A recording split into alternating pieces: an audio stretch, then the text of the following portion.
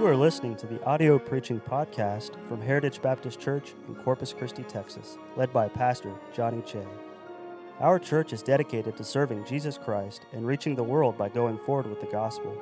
We pray that you will be helped and blessed by this message from God's Word. Let's go ahead and start on the book of Esther. Just 10 chapters with this.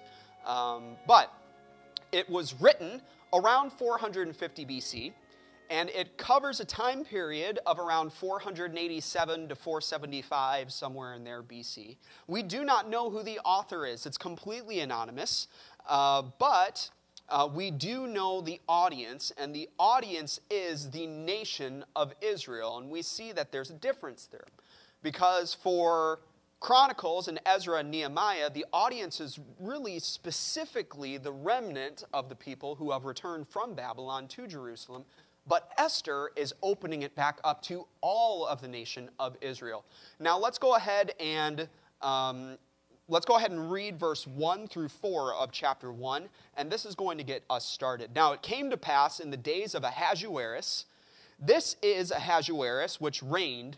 Listen to the largeness of his kingdom right here. From India even unto Ethiopia, over 107 and 20 provinces, that in those days, when the king Ahasuerus sat on the throne of his kingdom, which was in Shushan the palace, in the 3rd year of his reign, he made a feast unto all his princes and his servants, the power of Persia and Media, and the nobles and princes of the provinces being before him, when he showed the riches of his glorious kingdom and the honor of his excellent majesty many days, even 180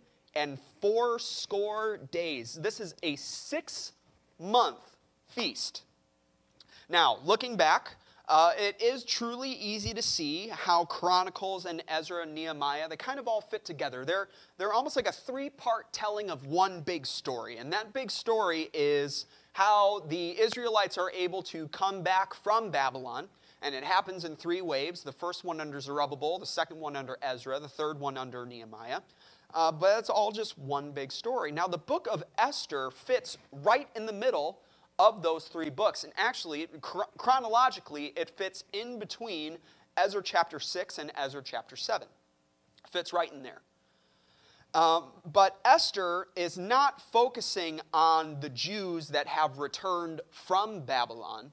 It's not focusing on them. It's actually focusing on the Jews and a greater number of Jews that have stayed behind. The ones who have stayed behind and are now under Persian rule. And now we're going to get into this a little bit later. All of the Jews are still under Persian rule, even the ones who are in Jerusalem. But Esther is focusing on the Jews that have stayed behind and in a Persian city called Susa. Now, as the story develops, it is eventually going to encompass the entire nation of Israel. And you'll see what I mean by that as we get into this. But this book contains 5 main characters, and this would be good to remember. So the first main character is Ahasuerus, and he is the Persian king. He's married to a lady named Vashti. She is the Persian queen. Then we're going to be introduced to a man named Mordecai, and he is a Jewish leader. And then you have Hadassah, but we know her better as Esther, and she is a Jewish girl, the cousin of Mordecai. And then you have Haman, and Haman is Ahasuerus' chief prince. Those are the 5 main characters in this story. And this book can be divided into 2 parts. You have part 1, which is chapter 1 through 5, and you have part 2, which is chapter 6 through 10. Part 1 through 5 is the danger. I mean, you're just going to see all throughout those first 5 chapters the danger against the Jews growing and growing and growing, all mounting up to chapter 6, where everything flips on one portion of the story, and then you see the deliverance come through. Now, before we go forward, I want to speak specifically about this certain character named Ahasuerus. It's very important for us to understand who he is before we go forward. Ahasuerus is not a good man. History tells us that Ahasuerus, and from what we see in history, he is called Xerxes. in history, but Ahasuerus here in the Bible, the same man. Ahasuerus was a man with a terrible temper. He was extremely perverted. He was brutally violent. Just looking up some of the different things that he did to his own family is horrible. And he was a very morally conflicted man.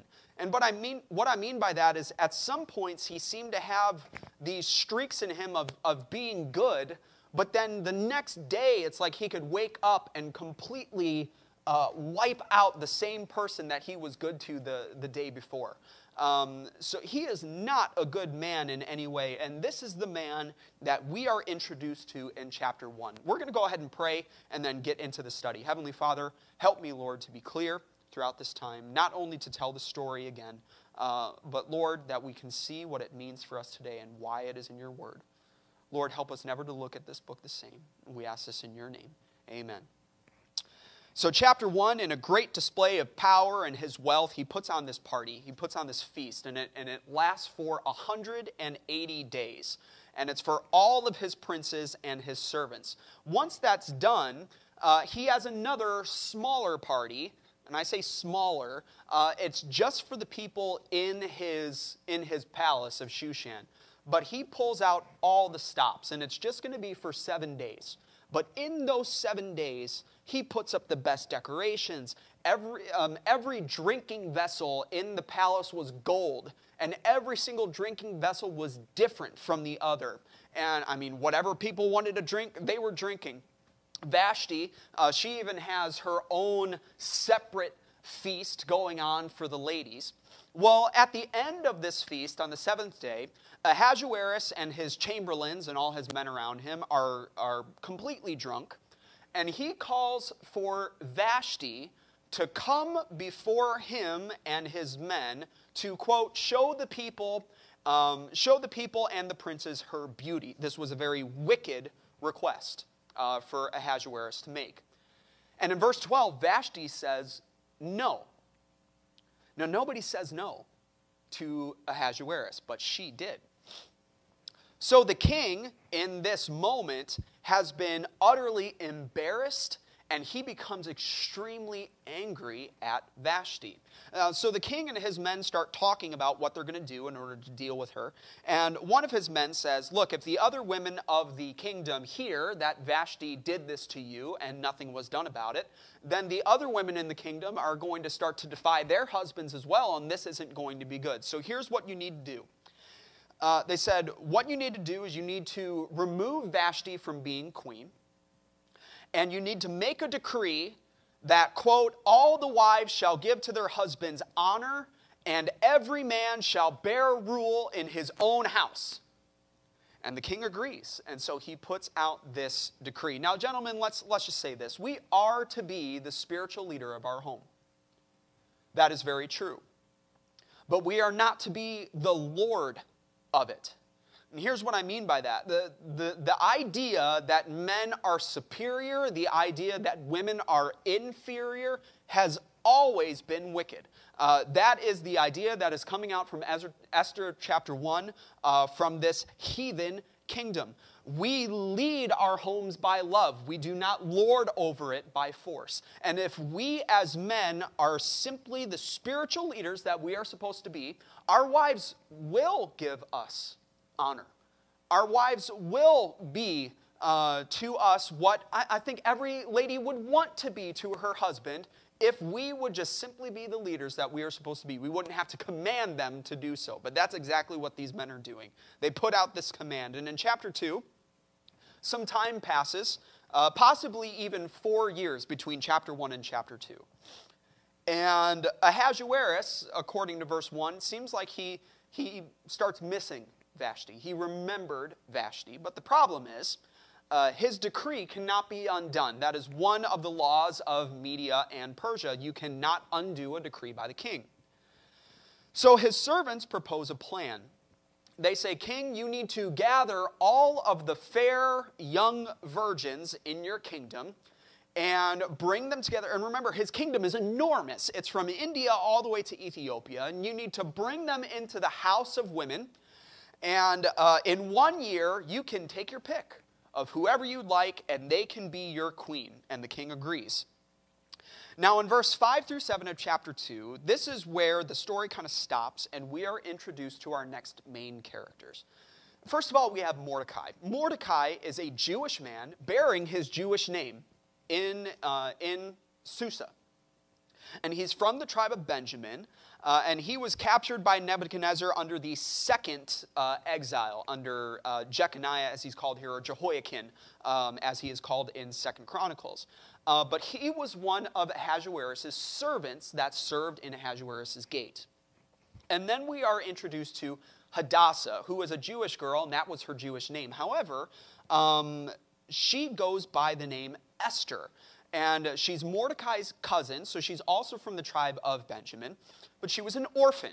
And Mordecai kind of took her in as his own daughter and raised her as such. And she went by a different name. She went by Esther. And the Bible says that she was, quote, fair and beautiful. Now, in verse 8 and 9 of this chapter, when this decree goes out and all these fair young virgins are being taken out, well, with the Bible calling Esther fair and beautiful, obviously Esther is taken as well. And incredibly, of all of the women under the watch of this man who's in the house of women for Ahasuerus, Esther obtains preferential treatment. And she was treated kindly by the people. She was given 7 maidens to watch over her. She was given the best room in the house. Now, this treatment was not because she was a Jew. Nobody knew that she was a Jew. Mordecai told her, do not tell anybody of your heritage, and she obeyed.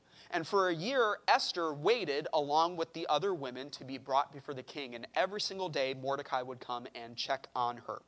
Now, after this year has passed, the women begin to be called one by one in front of Ahasuerus. Now, in order to make a good impression on the king, each of the women had an opportunity to choose whatever they wanted from the king's house in order to wear in front of him and to make themselves as beautiful as possible. Whatever they wanted, any jewelry, any clothing, it appears, they could go ahead and wear it, and they would be brought before the king. And once they were brought before the king, they would not go back to where they came. They would go to a different house of women, and they would remain there for the rest of their life. The only way they would find freedom from that and come out and see the king is if the king found favor with her and called her by name. That was the only way that she would be able to come out again. Well, it's Esther's turn. And incredibly, when Esther is shown everything in the king's house, this is all the different things that you can wear, these are all the different things that you can choose from, Esther doesn't choose any of it.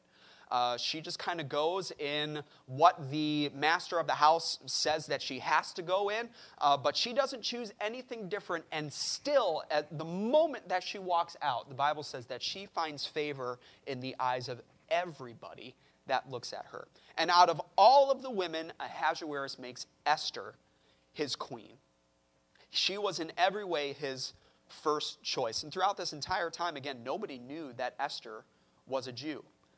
And that leads us to verse 21 through 23 of chapter 2. Something incredible happens here. After Esther has been chosen as queen and Mordecai is still serving in the king's gate, there's a time when he's kind of out in that court of the king, and he overhears a plot.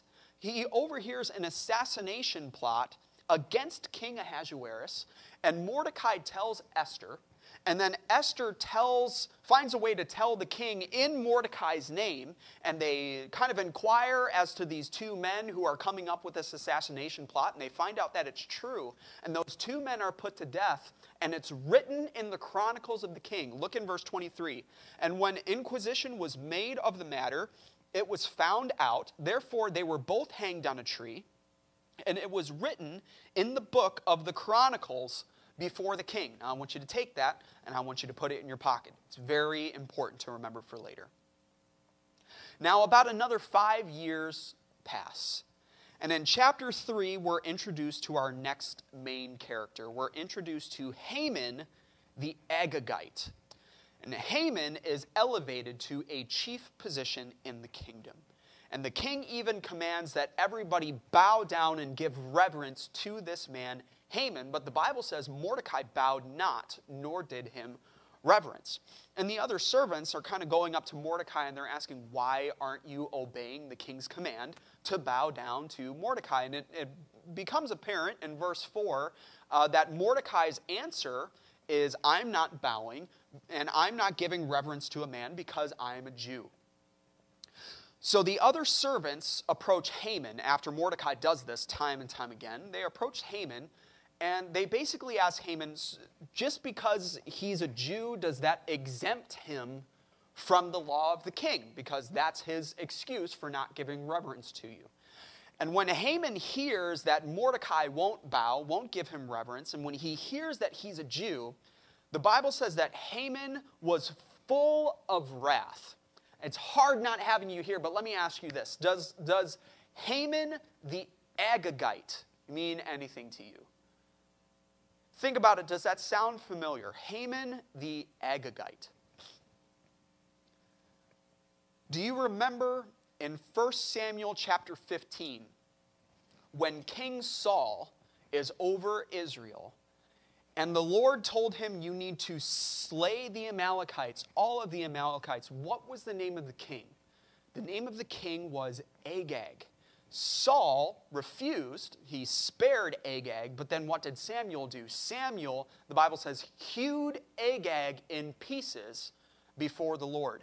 There is great argument that Haman is a descendant of this man, and obviously they are not going to like the Jews very much because of their history. So Haman decides, I am going to use my position, I'm going to use my power and my wealth, not just to take out Mordecai, but I am going to take out every Jew throughout the entire kingdom of Ahasuerus, from India all the way to Ethiopia.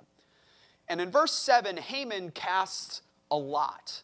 The Hebrew word for lot is pur, P-U-R.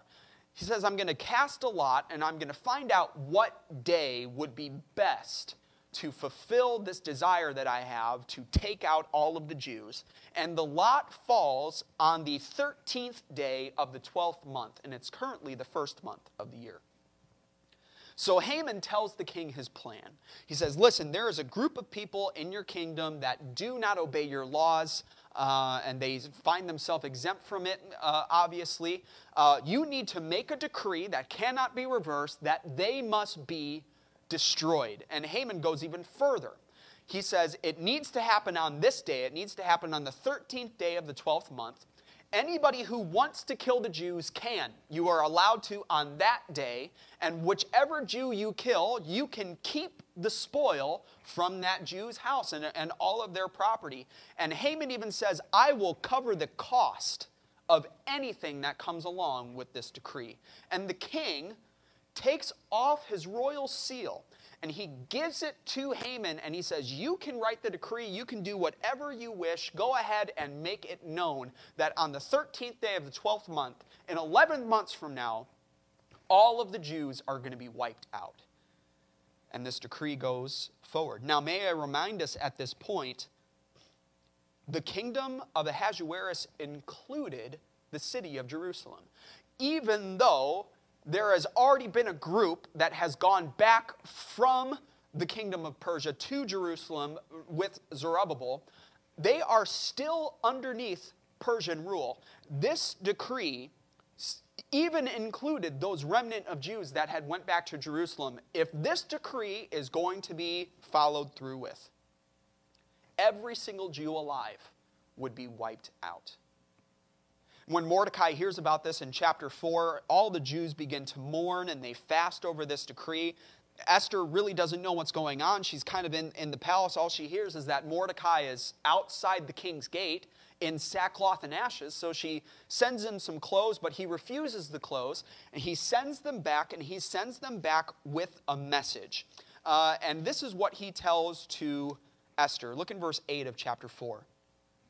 Also, he gave him the copy of the writing of the decree that was given at Shushan to destroy them, to show it unto Esther, and to declare it unto her, and to charge her that she should go in unto the king, to make supplication unto him, and to make request before him For, and these last two words are so important, for her people. Esther is being told by Mordecai, it's time to come forward and tell the king that you are a Jew. Esther sends back her reply, and you know what it is. She says, everybody knows the law. If you go before the king without being summoned into him, that is cause of death. That is worthy of the death penalty unless he holds out the golden scepter to you. And then she goes on and says, and now look, this doesn't happen, okay? It does not happen for the king to hold out, especially Ahasuerus, to hold out his golden scepter. It does not happen often. And Esther basically says, if you think it's going to happen to me, just because I'm his wife, let me inform you that he hasn't called to see me for 30 days. But Mordecai replies, and he says, do you think just because you are his queen that you will be protected? He is going to find out that you are a Jew either way. And then he says what many of us remember from this book. He says, you know what, Esther, if you do not choose to speak out, then shall their enlargement and deliverance arise to the Jews from another place. But thou and thy father's house shall be destroyed. And then look at the very end of verse 14. And who knoweth whether thou art come to the kingdom for such a time as this? So Esther replies, she says, tell everybody to fast and pray for 3 days and 3 nights. I will go to see the king. And she says, if I perish, I perish. 3 days have passed. They have fasted and they have prayed. And Esther puts on her royal apparel in chapter 5. And the king was sitting on his throne, kind of looking over his court. And Esther specifically stands in a spot where she knows that the king can see him. And immediately the king sees him and puts out his golden scepter. I mean, without hesitation. And I cannot stress this enough, just reading in history, that this just does not happen. It does not happen for a Persian king to do that to somebody in his presence that he did not invite in. But he did it for Esther. Look in verse 3 and 4. Then said the king unto her, what wilt thou, Queen Esther, and what is thy request? It shall be even given to thee to the half of the kingdom. And Esther answered, if it seem good unto the king, let the king and Haman come this day unto the banquet that I have prepared for him. And the king says that that's going to happen. Why did the king ask Esther, what do you want? What do you want? Because the king knows what Esther is doing right now. She understands that it is risking her life. So the king is saying, why, Esther, why did you just risk your life to stand in my presence without me calling you? Tell me what is on your mind. And Esther says, I'll tell you tonight at this feast between you, me, and Haman. And at this banquet with the king and Haman, something very strange happens. The king asks Esther, what is your request? Why did you come to see me today? Ask what you will, I'll give it to you, even to half of the kingdom. And instead of Esther saying, I'm a Jew, and Haman wants to kill us all, save us please, she says this. She says, can we have another banquet tomorrow, and I'll tell you then.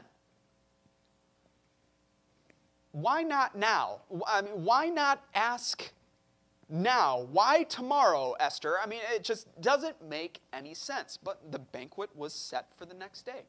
Now, Haman leaves, I mean, just as happy as can be, and he's probably drunk. But as he leaves, he sees Mordecai. And Mordecai does not bow to him and does not give reverence to him. And when Haman gets home, his family and his friends all ask, how was the banquet? And he says, oh, it was great, and I'm rich, and I'm wealthy, and I have all these children, but none of that means anything to me. As long as Mordecai is alive, that man needs to die. So his family gets him an idea. And they say, you need to build a gallows 50 cubits high, 75 feet high. The king obviously likes you. I mean, you were part of this private banquet with him. So go in tomorrow and request that Mordecai will be put to death on these gallows. And immediately Haman has these gallows built. So can you see in this part 1, all the way through chapter 1 through chapter 5, just the danger keeps building and building and building against the Jews. And now there's this imminent threat against Mordecai that is going to happen the very next day. That night, Haman builds the gallows for Mordecai. Something else happens. This night is a pivotal night, and it brings us to part 2, which is the deliverance. So the same night that a gallows is being built for Mordecai, the same night that Haman is coming into his greatest power, the same night that Esther strangely didn't tell the king her request, that same night, chapter 6 tells us that the king can't sleep. Could it be that he's wondering what Esther's request is? Very possible, but we're not sure. But the fact remains he can't sleep. So what does the king do? He requests for his chronicles to be read to him.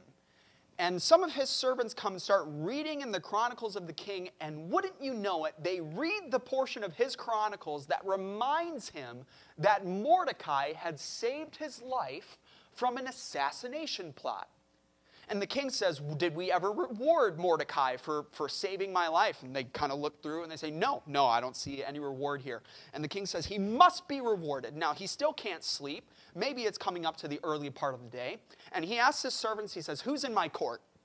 And they look out, and Haman is there in his court. No doubt Haman had gotten up early because he wanted to have the first appointment with the king. And what is he going to ask the king? He is going to request that Mordecai be put to death on the gallows that he just built. And the king calls for Haman to come in. And Haman comes in, and before Haman can even speak, the king says to him, what shall be done unto the man whom the king delighteth to honor? Now Haman thinks he's talking about me. Who else would the king delight to honor other than me? So Haman starts thinking, and he says, oh, here's what you need to do. I mean, you need to let him wear your robes. You need to bring him on horseback throughout the streets. I mean, let everybody know just how much he means to you. And the king just goes, yes, it's a great idea. That's exactly what I'll do. Take everything that you just said and do it to Mordecai the Jew. So Haman goes from wanting to ask for Mordecai to be put to death to now Haman himself has to put the kingly robes on Mordecai, put him on the king's horse, and parade him through the streets of Susa, saying, this is what the king does to whom he delighteth to honor. And he does that pretty much all day. Haman goes home afterwards. He's crying. He's got his head covered. And after he talks to his family, they basically tell him, look, this is because Mordecai is a, quote, seed of the Jews. There's something special about the Jews. You're not going to be able to defeat him. Before Haman can even wrap his mind around this circumstance, I mean, he gets a knock on his door, and the people are summoning him back to this second banquet between Esther and the king. And it's in this banquet, the second night's banquet in chapter 7, where Esther comes forward. She reveals that she's a Jew. She says that Haman's royal decree was actually meant for her and her people. Now, the king can't reverse his decree, because that's one of the laws of the Medes and Persians.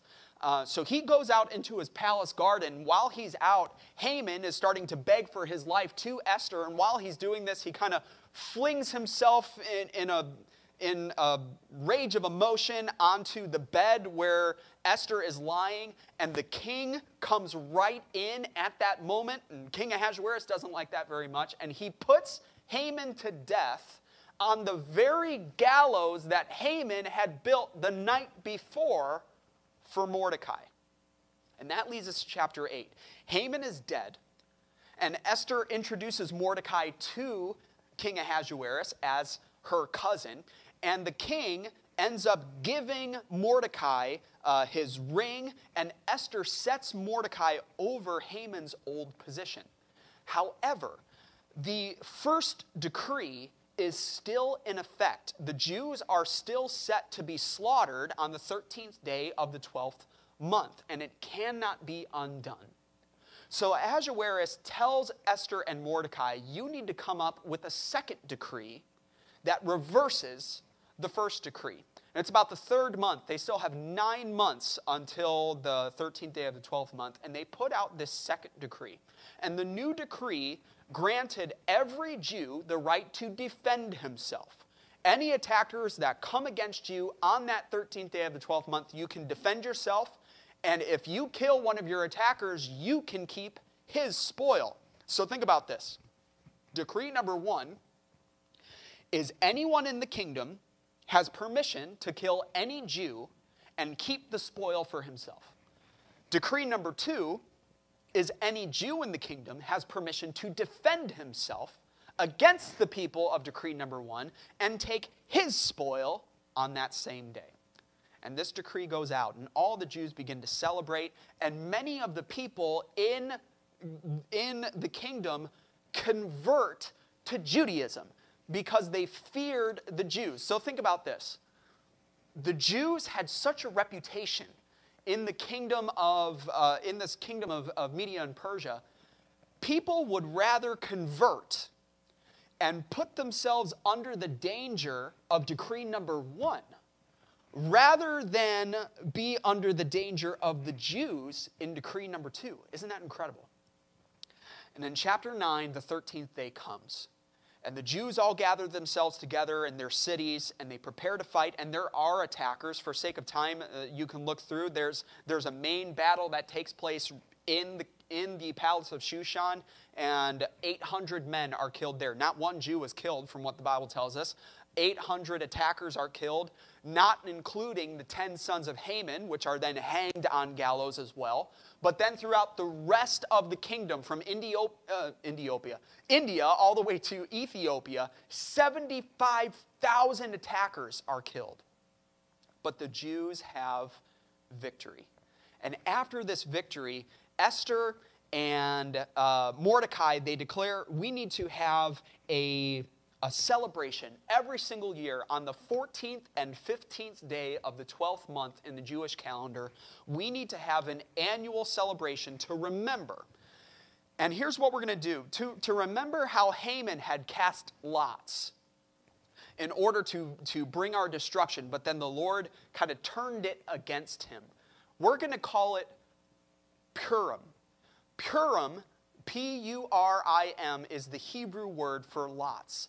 And the Jews still celebrate that today, Purim. You see that, you can look it up in your calendar today, that the Jews still celebrate that day. Chapter 10 is only three verses long, but in that chapter we see how Ahasuerus' kingdom continues to grow, and Mordecai is right there along with him. He is elevated to the second in command. And look at chapter 10, verse 3. We'll read that together. For Mordecai the Jew was next unto the king Ahasuerus, and great among the Jews, and accepted of the multitude of his brethren, seeking the wealth of his people, and speaking peace to all his seed. It will be beneficial to remember at this point as well that Ahasuerus' son, Artaxerxes, was the king who gave permission to Ezra and to Nehemiah to return to Jerusalem. And no doubt his mother-in-law, Esther, had something to do with that. So obviously an incredible story. But why is it in the Bible? What do we learn from this book of the Bible? If we took this out of the Bible, what would we miss? Well, first of all, do we learn from this book that God's people don't have to compromise in order to prosper? Yes, we do learn that. And Joshua 1:8 says we can have good success and prosper not by compromising with the world, but by meditating on and observing to do all that is written in the law of God. We do not have to compromise in order to prosper even in the world. Do we learn that man is very wicked? Yes, certainly we do. Do we learn that pride goeth before destruction? Absolutely, when we see Haman's story. But once again, our greatest lesson is going to come from asking the question, where is Jesus in Esther? Just give me your attention for 5 more minutes and we'll be done. Where is Jesus in Esther? The answer is he is never mentioned. As a matter of fact, God is never mentioned. Throughout the entire book of Esther, the name of God is not mentioned at all. Now, perhaps you already knew that about the book of Esther. Perhaps you didn't. But go ahead and look through there. You will never see God's name mentioned. But I love what this preacher said about it. He said, although we do not see God's name in the book of Esther, there is nowhere we can look therein without seeing his hand. Think about everything that happened throughout the entire story. is everything that happened coincidence? Was it coincidence that of all the girls who could have been chosen to replace Vashti, it was Esther, and she just so happened to be a Jew? Was it coincidence that Mordecai was in just the right place at just the right moment to overhear an assassination plot against the king? Was it coincidence that Esther was put in a position where she could save her people? Was it a coincidence that the night before Mordecai was to be killed, the king couldn't fall asleep? That instead of Mordecai being killed, he was exalted? That instead of Haman being exalted, he was killed on the very gallows that he made for Mordecai? Was it a coincidence that instead of all the Jews being destroyed because of one man's insomnia and one girl's courage, the Jews were spared? One of those Jews being Daniel, one of those Jews being Ezra, one of those Jews being Nehemiah, and one of those Jews being a descendant of David who would eventually lead to Jesus being born. You can write this down at the very beginning of Esther in your Bible to help you remember. There is no coincidence. There's only providence. All throughout this story, in the natural working of events, without violating man's free will, without interrupting the ordinary affairs of the kingdom, the unseen hand of God controlled everything. There is no other book in Scripture that illustrates so clearly the concept of God's providence and protection over his people. Psalm 121:4 says, "Behold, he that keepeth Israel shall neither slumber nor sleep. The eyes of the Lord are in every place, beholding the evil and the good." So here's how I want to apply it to us, church. There are some times when it feels like God can't be found. And we can see that happening today. And you can imagine putting yourself in Esther and Mordecai's position. There are times when evil seems to be winning. There are times when to stand for right, it brings threats on your freedom and on your life. A man wrote this, said, "Truth forever on the scaffold, wrong forever on the throne. Yet that scaffold sways the future, and behind the dim unknown standeth God within the shadow, keeping watch above his own. He may be out of our sight, but we are never out of his sight. He may be invisible, but he is infallible. He may seem strangely silent, but he is actively sovereign. And sometimes the storms gather around us, but we don't have to fear it raining on earth when we know that God is reigning in heaven. And even though evil may be temporarily permitted, it will be ultimately frustrated. And even when we can't see God, he is working. And what I want you to remember is he works through people. He works through people. And he wants to work through you. Now, if you refuse to let the Lord use you, he'll find somebody else. But who knows? If you were brought to this point in time, to this very moment at Heritage Baptist Church in Corpus Christi, Texas, or wherever you are, wherever you're watching, who knows if he brought you to this moment for such a time as this, for such a time as 2020, when standing up for Jesus can bring ridicule, when preaching the truth is falling out of style, when simply meeting to worship the Lord can bring a $5,000 fine on your church, when doing what's right puts you in the minority, when the whole world seems to be falling apart. Maybe God brought us right here for this time. I believe that. And I hate to bring it to you, church, but evil men and seducers shall wax worse and worse, deceiving and being deceived. The day is going to come in America when being a Christian could bring a death sentence. I'm telling you it could happen. It's already happening throughout the world. And do we expect to stand with Esther and say, if I perish, I perish? If that day were to happen, are we going to say that as well? I highly doubt that if we won't even live for him today. Do not tell me that we are willing to die for the Lord if we are not willing to live for him. And may I remind us before we go, even after all man has done against God, even after all of our sin and our failures, our complaints against him, our doubts toward him, our rebellion toward him, Jesus still came as he promised because he believed that we were worth dying for.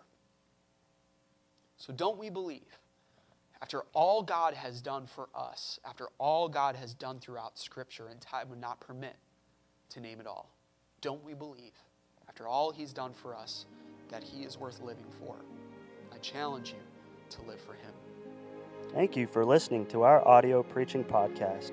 For more information about our ministries, or if you would like to get in contact with us, please visit our website at heritagebaptistcctx.org. May God bless you as you go forward with the gospel this week.